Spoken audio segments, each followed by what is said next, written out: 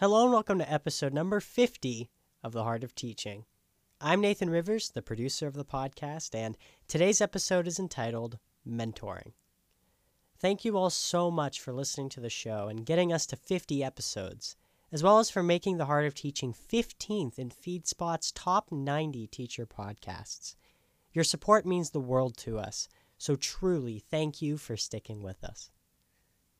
If you know anybody in the community that's making a difference, send us a DM on Instagram. We'll shout them out on an upcoming episode and explain their impact on the community. This week, we would like to recognize Dr. Mike Mastranko, who works in the emergency room at both Royal Columbian Hospital in New Westminster and Eagle Ridge Hospital in British Columbia, Canada. Dr. Mastranko has worked tirelessly on the front lines of this pandemic, helping all those in need with kindness and compassion, and earning him the respect of his colleagues, patients, and friends. Thanks, Dr. Mastranko, for what you do and, more importantly, how you do it. If you haven't done so already, be sure to follow us on Instagram. The link to do so is available in the episode description. The Heart of Teaching proudly supports Mom Stop the Harm. Now, sit back, relax, and enjoy.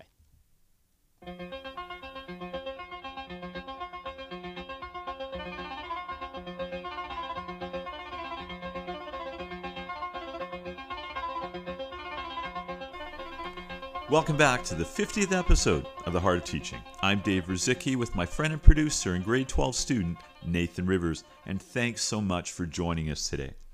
Before I begin this episode, I'd like to thank all of you who've listened to our episodes this past year. Your loyalty and your support, it's greatly appreciated. So thank you on behalf of myself and Nathan.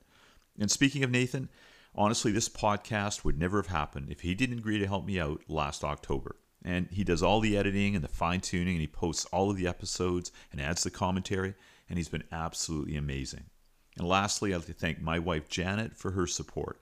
And she manages all the Instagram postings with the pictures, as well as giving me some great advice and ideas whenever I ask. So thanks to my friends, thanks to my family, and let's see if we can make it to 100. Now, getting back to this episode, I'm going to be talking to you about mentoring and how I believe that the more we talk to our kids and mentor them as teachers, coaches, and parents about doing the right things in life, regardless of how small they may seem, how those good things eventually start to define who our kids are. Now, I've talked to you about projects my students have done in the past regarding outreach programs for those in need. But you need to understand that teaching our kids about doing the right thing is an ongoing process. We can't be a one and done and a good to go teacher. And what I mean by that is we as teachers need to continually enforce the concept that we need to reach out to those in need when given that opportunity. And sometimes as teachers, we think naively that those concepts, the ones I'm talking about, are taught in the homes of the students that we teach. And you might be shocked and surprised to learn that maybe we are the only ones mentoring our kids about making a difference. Now, before I actually talk to my students about making a difference, I often share my early years growing up. And I talk to them about the lessons I learned and the mentoring that I experienced from my parents, my mom and dad, and the impact that those moments had on me. And the truth is, for the most part, all of us are in some form or another, whether it's good or bad, a product of our environment. Now, I was very blessed and very fortunate to have two parents who not only cared and loved me, but continually and almost on a daily basis kept me thinking about trying to be a difference maker. I know my mom used to say to me, she goes, if you want to feel better about who you are, do something for someone else. Now, the reason I let the kids into my world about when I was growing up is it actually gives them some context, and they know that I'm speaking from the heart. Now, I usually share this story that I'm about to tell you with my students because it illustrates the lessons that I learned from my mom and my dad. And I probably would have been about 7 or 8, and we were going shopping one Saturday, and I wanted this box of cereal. It was Captain Crunch, and it tasted awesome, but it also had these prizes, these toys that you get in each box. Well, back in the day, it was relatively expensive. My parents didn't have a ton of money, so on that day, I didn't get Captain Crunch. I got a generic brand of cornflakes. I was upset, and I started to pout, and I pouted all the way home. Parents didn't say anything to me; they just let me be. And when I actually got home, my dad got out of the truck, and I was jumping out of the truck with my mom, And my dad took one of the largest bags of groceries, and he started heading up the street with them. And I kind of blurted out, I asked him where he was going. And he turned and he said to me, he goes, the neighbors need some gifts. And then he started to walk away with these groceries. And once again, I kind of blurted out and I said, how come we've got no money for Captain Crunch, but we've got money to give to the neighbors? And then my mother really sternly said to me, she goes, as little money as we have, David, the neighbors have less. Then my dad kind of stopped and he yelled out for me and he said, I want you to go with me. And I told him, I said, no. And his reply, he said, I'm not asking you, David, I'm telling you. So off we went, both of us up the street. Now, when we arrived, my dad knocked at the door and a young woman answered, and she had 2 small children with her. My dad said we had brought them some food, and she started to cry, and she hugged my dad. And I wasn't actually used to seeing strange women hugging my dad, but in this moment, it seemed okay.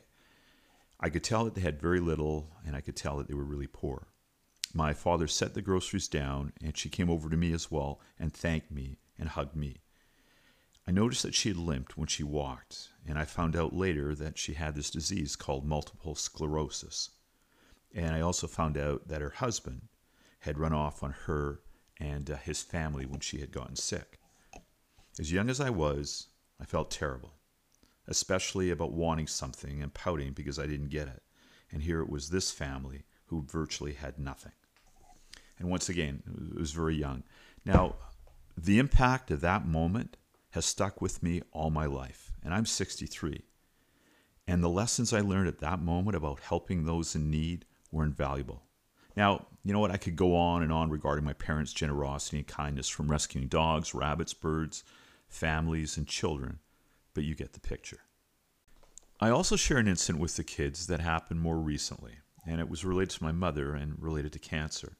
And it was actually when my mom was unwell and I was in the hospital. I was actually in the hospital cafeteria. I was waiting for some results after a procedure that she had done. Now, my mom was in the recovery room and I was waiting to speak to the doctor. And honestly, I was feeling helpless. If you've had any friends or family who have dealt with this disease, you know exactly what I'm talking about. Well, I was actually waiting in line in this cafeteria to buy a muffin and a tea, and this older gentleman in front of me, ahead of me, was trying to pay for a sandwich. And he didn't look well, and he was trying to pay for his stuff with dimes and quarters.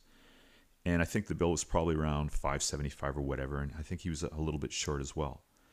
I looked and I felt bad for him, and I told the cashier that I'd buy my new friend his lunch.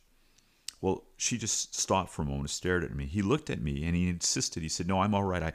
He says, I can pay for this. And at that moment, I actually confided in him and the cashier. I told him that my mom was very sick and I felt terrible and I felt helpless. And my mom had told me when I was younger that if you want to feel better, to do something kind for someone else. And I asked him if he'd allow me this moment to feel better about myself and buy him this lunch. He smiled at me and he said that I hope God blesses both you and your mother. He thanked me and he left. Now, I paid for my stuff and I was going to go and sit down when the waitress stopped me for a brief moment and she was staring at me and she said, I've never seen that done before. And I just kind of smiled at her and she went on and she said, I hope your mom gets well and I have a feeling she's going to be fine. Well, I just moved to the table and again I sat down. Now, my mom did get well. But I'll tell you, for those moments in that cafeteria when I had helped that elderly gentleman, for a brief moment or for several moments, it felt like the clouds had actually lifted off my shoulders and I felt good. And that was a result of what my parents had taught me and what they had mentored. Now, once again, I share this incident with the kids, not because I want recognition, but I want to illustrate that all of us need to try and do the right thing when the opportunity presents itself. And a random act of kindness in my world, honestly, is an awesome way of feeling better about myself and who I am as a person. And these life lessons I was taught and mentored, and once again, I have my parents to thank for that. Now, I'm going to go back to what I had said earlier in this episode. So as teachers and coaches, what if our students don't get these life lessons?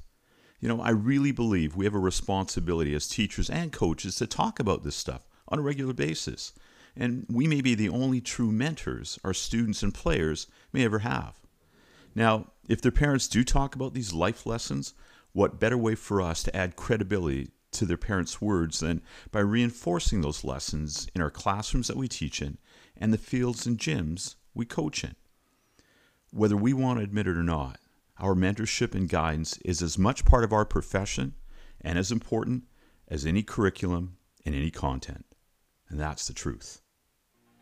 This is Dave Ruzicki with Nathan Rivers. Thanks again for being with us. Please take care, be well, and as always, peace.